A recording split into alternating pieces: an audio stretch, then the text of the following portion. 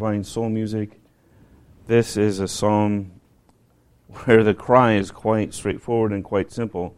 A cry to the Lord to rise up and take vengeance upon the enemies of the Lord's people. I put this psalm here in our series as we've been considering the sovereignty of God and prayed about this a little bit in the pastoral prayer as well. We see God's sovereignty, and one of the things that challenges our trust in, our faith in that sovereignty, is when opposition arises. When the enemies seem to be victorious, that's a challenge to our trust in, our faith in the sovereignty of God. And so this psalm is a kind of a balm to our soul for that, and a reminder of some powerful and precious truths. So Psalm 94 is before us. Let me read it. This is the very word of the living God. Psalm 94. O Lord, God of vengeance, O God of vengeance, shine forth. Rise up, O Judge of the earth. Repay to the proud what they deserve. O Lord, how long shall the wicked exult? They pour out their arrogant words. All the evildoers boast. They crush your people, O Lord, and afflict your heritage. They kill the widow and the sojourner and murder the fatherless. And they say, the Lord does not see. The God of Jacob does not perceive. Understand, O dullest of the people, fools, when will you be wise? He who planted the ear, does he not hear? He who formed the eye, does he not see? He who disciplines the nations, does he not rebuke? He who teaches man knowledge, the Lord, knows the thoughts of man, that they are but a breath. Blessed is the man whom you discipline, O Lord, and whom you teach out of your law, to give him rest from days of trouble, until a pit is dug for the wicked. For the Lord will not forsake his people. He will not abandon his heritage, for justice will return to the righteous, and all the upright in heart will follow it. Who rises up for me against the wicked? Who stands up for me against evildoers? If the Lord had not been my help, my soul would soon have lived in the land of silence. When I thought, my foot slips, your steadfast love, O Lord, held me up. When the cares of my heart are many, your consolations cheer my soul. Can wicked rulers be allied with you, those who frame injustice by statute? They band together against the life of the righteous and condemn the innocent to death. But the Lord has become my stronghold, and my God, the rock of my refuge. He will bring back on them their iniquity and wipe them out for their wickedness. The Lord our God will wipe them out. So ends the reading of God's infallible, inerrant word. Again, may He write it upon our hearts as we come before it this morning. Let me pray for us as we come before the Word of God.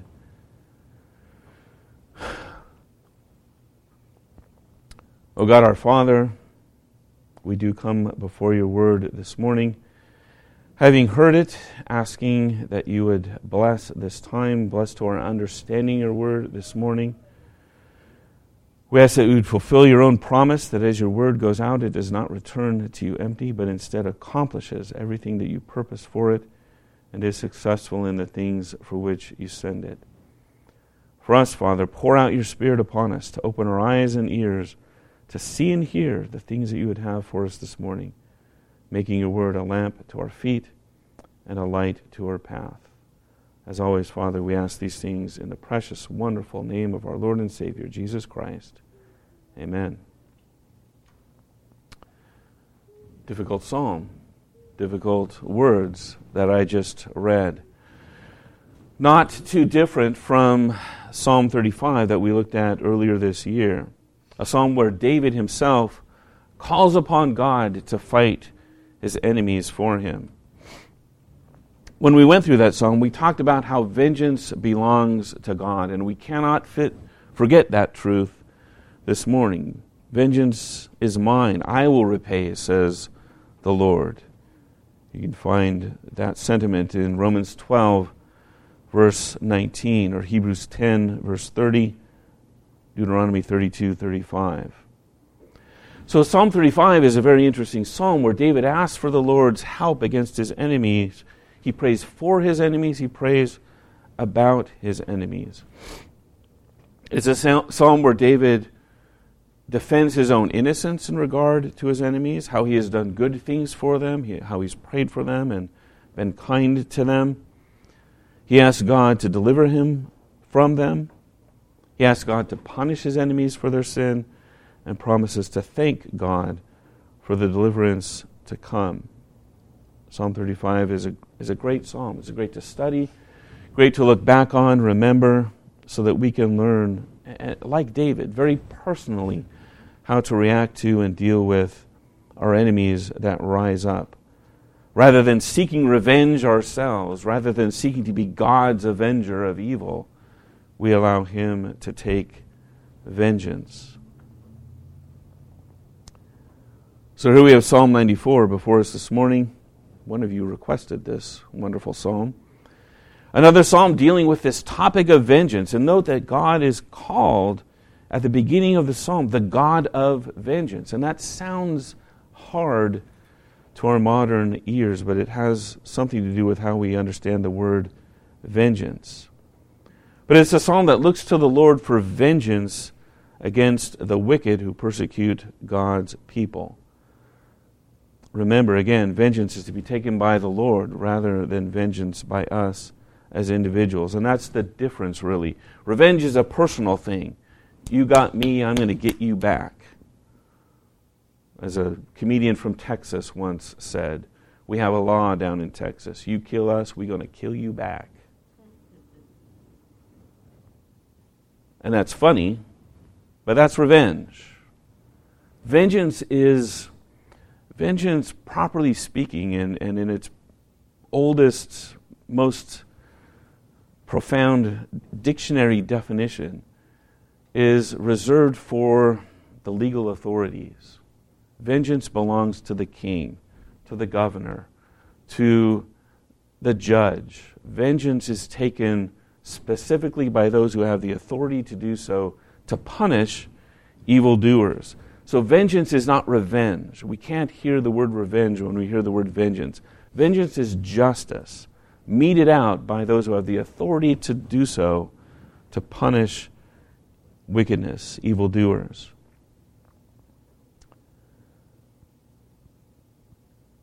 Psalm 35, the perspective is personal, David's enemies. Here in Psalm 94, the perspective is broader, all of God's people, but also among them the individual member of God's people, as we'll see.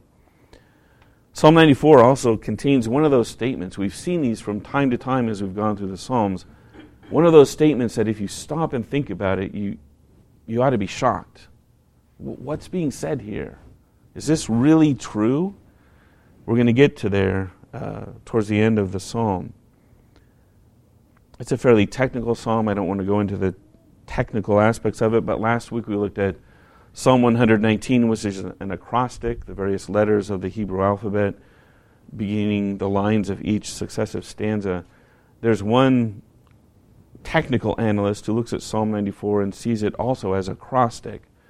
There's no following of the Hebrew alphabet here, but there's a structure there related to syllables and the accents of the words, and also 22 verses with a prologue at the end, verse 23. That seems to suggest this psalm was crafted very deliberately and very carefully to say what it says and to say it the way it does. So this is not so much the emotional cry of David looking for God to save him from his enemies, but someone sat down and wrote this psalm very deliberately to teach us about and to help us to pray for the Lord to rise up and take legal, authoritative vengeance. Different outlines among different commentators. I'm going to stick to a very simple one this morning.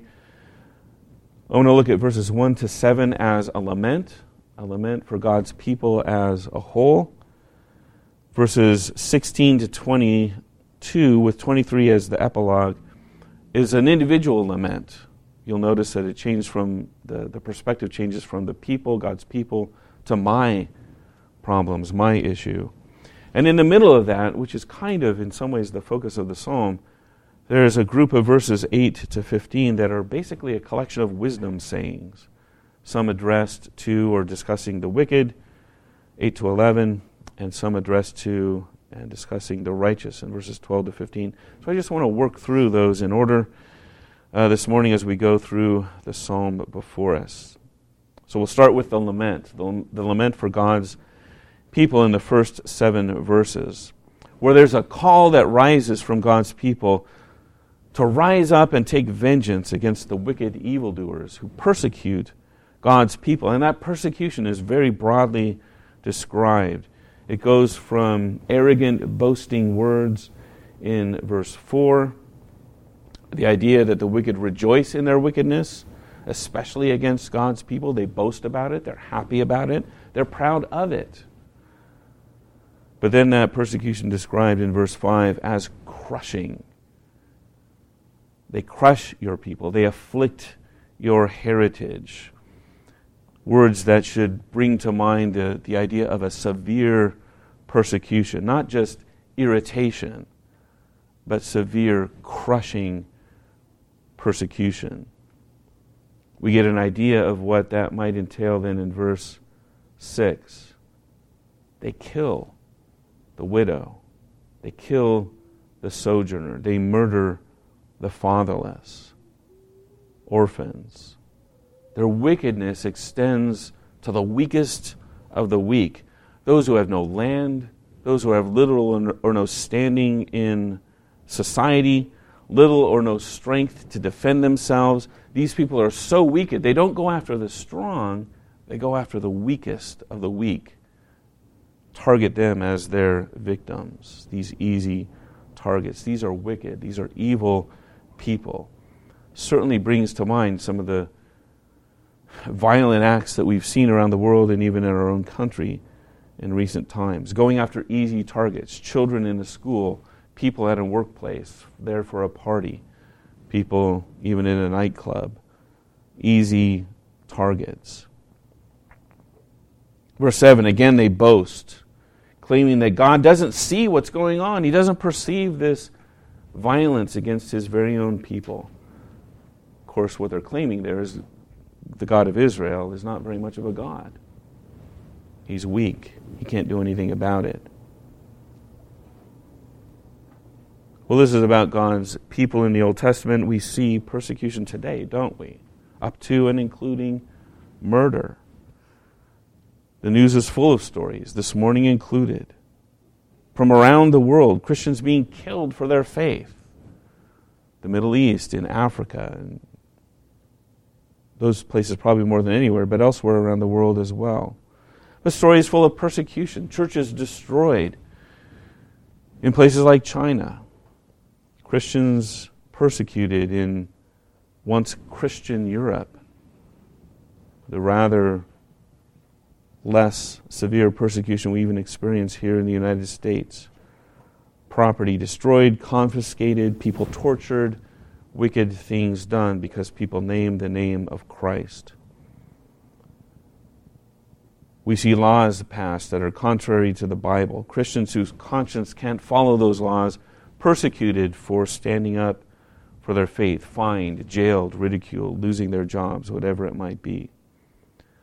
Two things to think about here just as we consider this persecution. One is, I think we have to be aware of this stuff.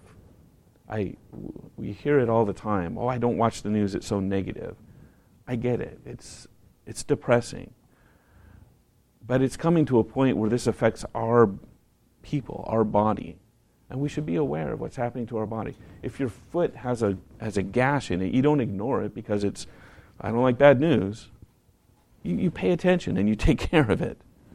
I think we ought to start paying attention to what's going on around us.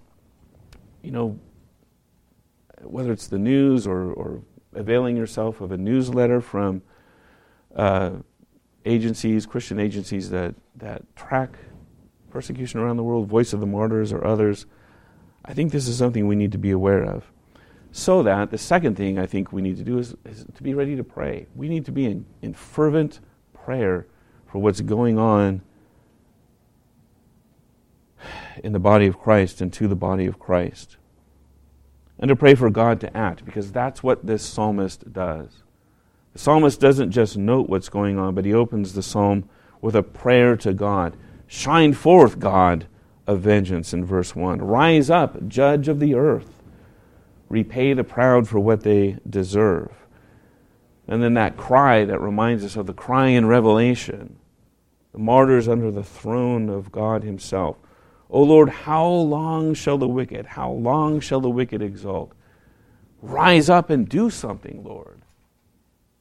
This is a prayer that God is telling us to lift up to him. We have the right to do that. We have the responsibility as well. Be in fervent prayer for your brothers and sisters, wherever they might be, who are suffering persecution for their faith. These are verses that recognize. You might see Lord there in small capital letters. This is the covenant God again, Yahweh. And he's called the God of vengeance, and he's called the judge of the earth. Again, vengeance belongs to the one who has the authority to execute justice. We're not calling upon God to destroy the wicked indiscriminately. We're calling upon God to do what he does. Judge rightly, and punish those who do wickedness. Again, God is the one to take vengeance, not us. A very powerful opening to this psalm, and troubling for many people because they don't like to see God as being vengeful or revengeful. But it's not revenge. This is justice. Remember, this is God as judge of the earth, as covenant Lord, king, executing justice. And justice is always good. Justice is always right. Well, there's a wisdom section in here that interrupts the laments, if you will. From verses 8 to 15. Most see 8 to 11 as relating only to the wicked, and 12 to 15 is relating only to the righteous. I tend to look at it similarly, but a little bit different. Verses 8 to 11, I think, are about the wicked, addressed to the wicked, but there are lessons in those verses even for the righteous. Similarly, 12 to 15 are addressed to or about the righteous, but lessons for the wicked as well. And I want to look at those in turn. So 8 to 11 addresses the wicked and is a response to verse 7. In verse 7, the wicked say that the Lord doesn't see. He doesn't perceive what's going on. And so verse 8 responds, understand, dull people, fools, when are you going to be wise? And ask these wonderful rhetorical questions that at the same time mock, but also teach the wicked. He who made ears, he who planted the ear, does he not hear? He who formed the eye, he who made eyes, does he not see? Doesn't the one who made these things do them as well? In fact, how could God make eyes if he didn't know what vision was and have the ability to see himself? How could he make ears to hear if he didn't have the same capacity himself? Here the psalmist is pointing to the creator of all things. He made you, he knows you, he hears, he sees. This is a warning. It's a mocking warning, but it's a warning nonetheless. It continues in verse 10. He disciplines the nations. And the psalmist here is calling to mind the things that God has done in the past. It's a reminder. You nations, you saw what happened to Egypt. You saw what happened to the Philistines. You saw what happened when Israel went into the promised land and conquered the wicked nations that were sitting there. This is a God who does rebuke the nations. He also teaches man knowledge, and because he teaches man knowledge, he knows their thoughts. And those thoughts are just a breath, here and gone in a moment. So here's God, the creator, the ruler, the judge, the teacher, the wise one. Nothing escapes his vision, his knowledge.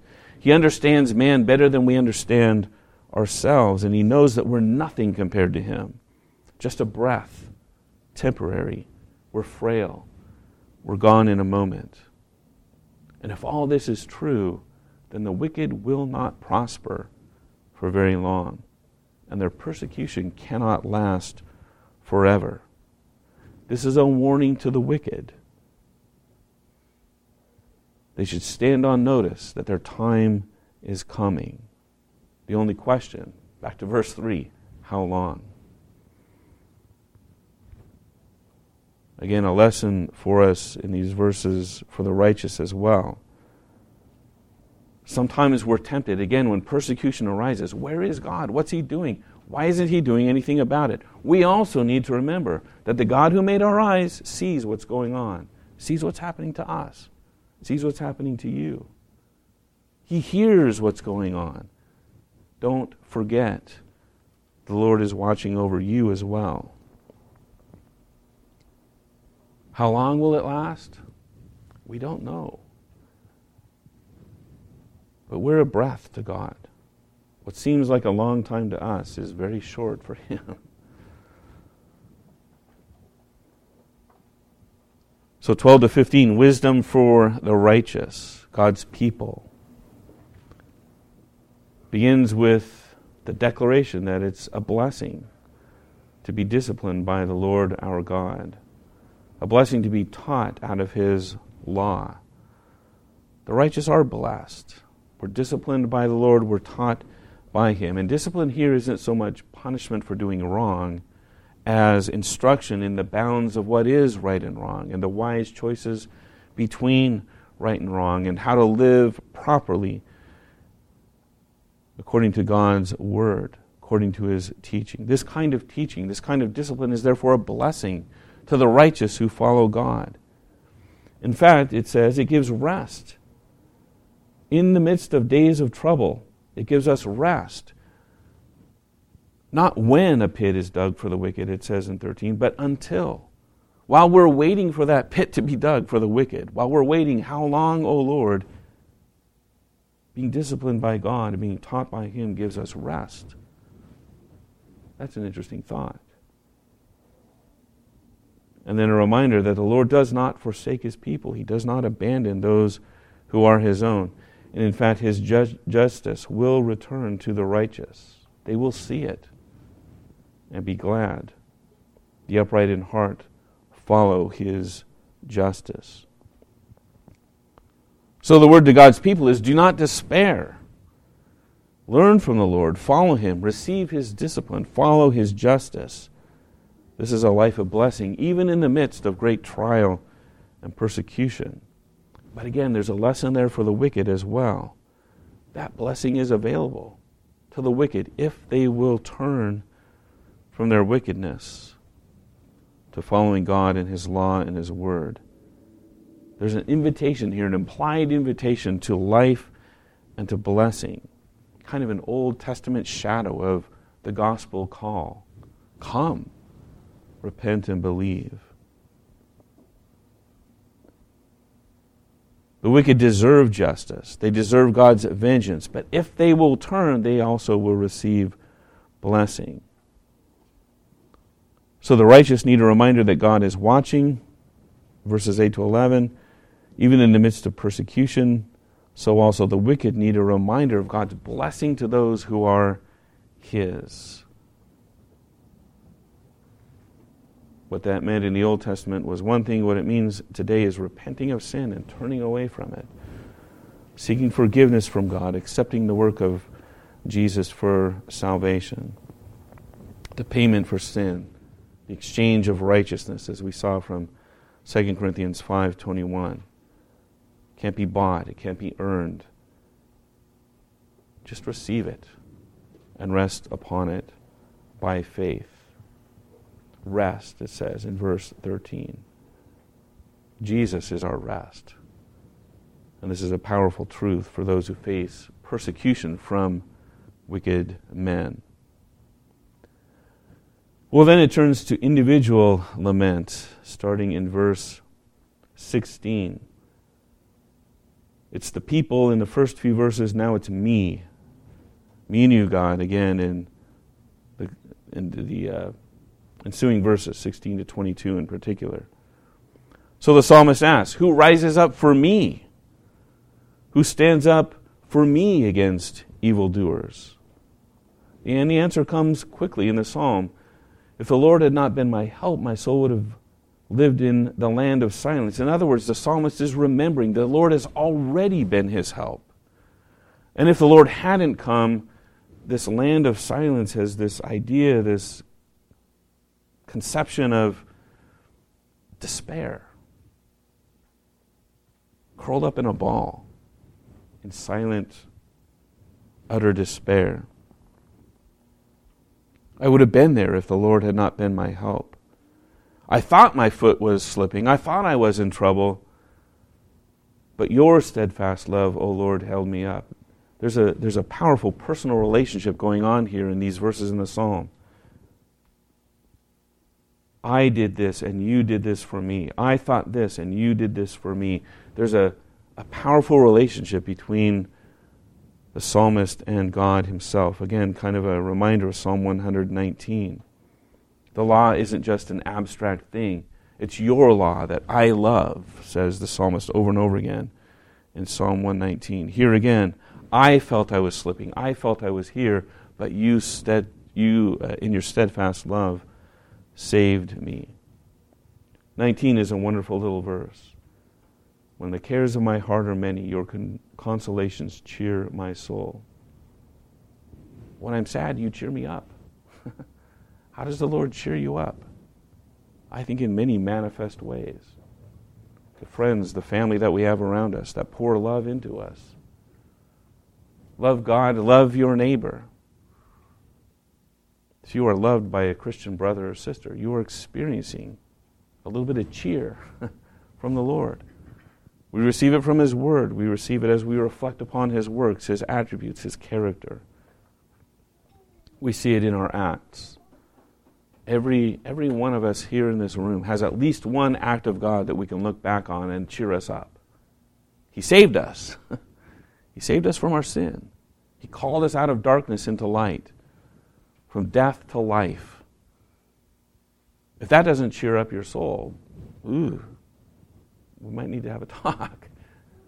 But He's done other things for you as well. We've all trod some very difficult paths in our lives, and we can look back and see the hand of God working for us. Remember what God has done for you. Let Him cheer your soul in the midst of the cares of life. The cares are going to be there. We don't dismiss them.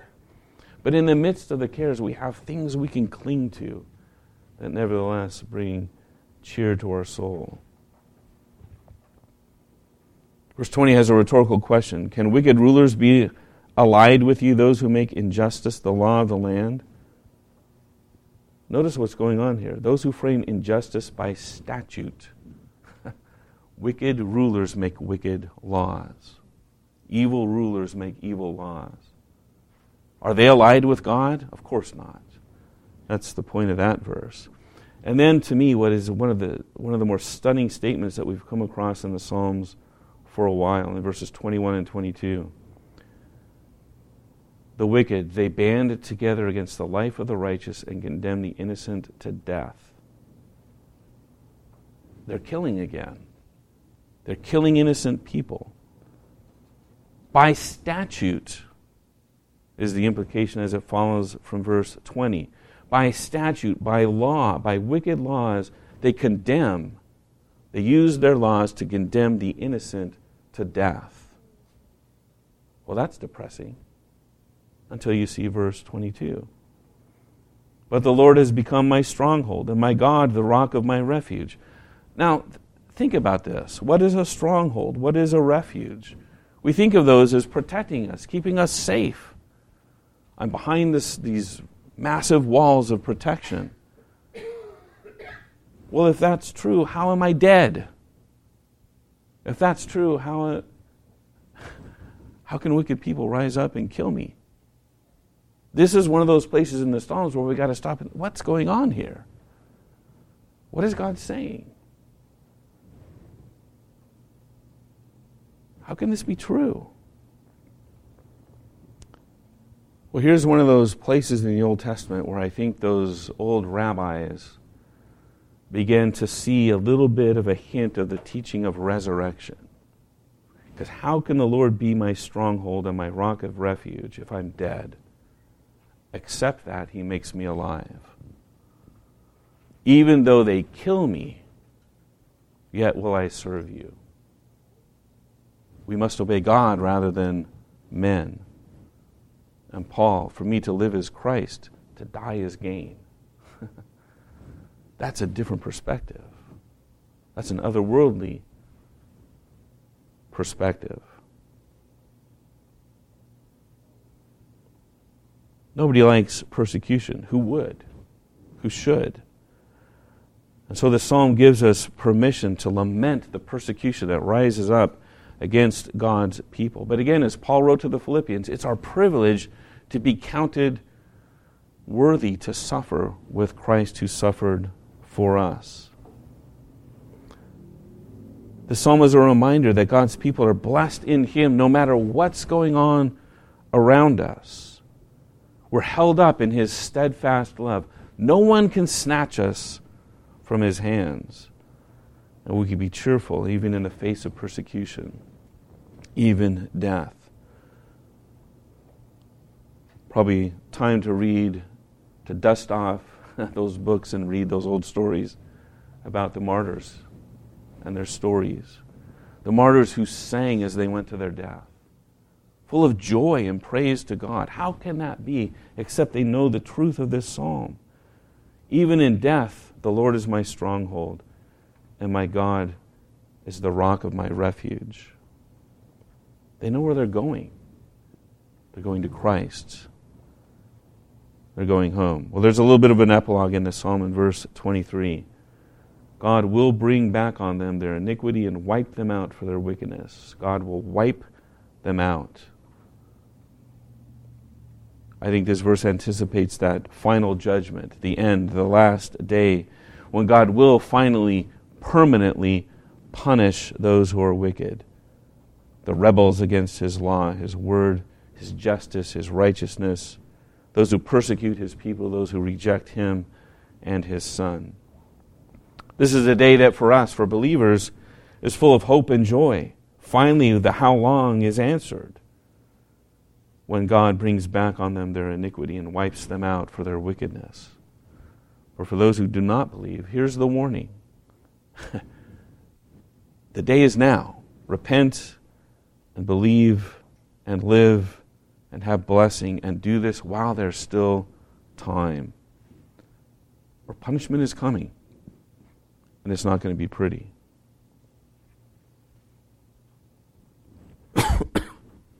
Time to understand, dullest of the people. Time for fools to be wise. God sees. God hears.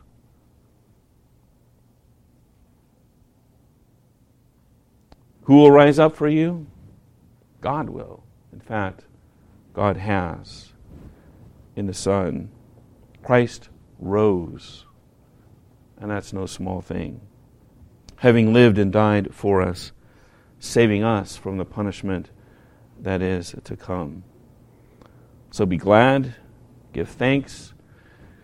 Though the cares of your heart may be many, nevertheless you can be of good cheer in the Lord your God, because the Lord your God loves you, and loves you with a steadfast, unfailing love. Let me pray for us. Father in heaven, we give you thanks for your justice.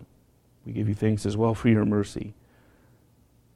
Every single one of us was under the judgment of this psalm, except for the saving work of Christ on our behalf, that you called us out because you were rich in mercy toward us and because you loved us with a great love.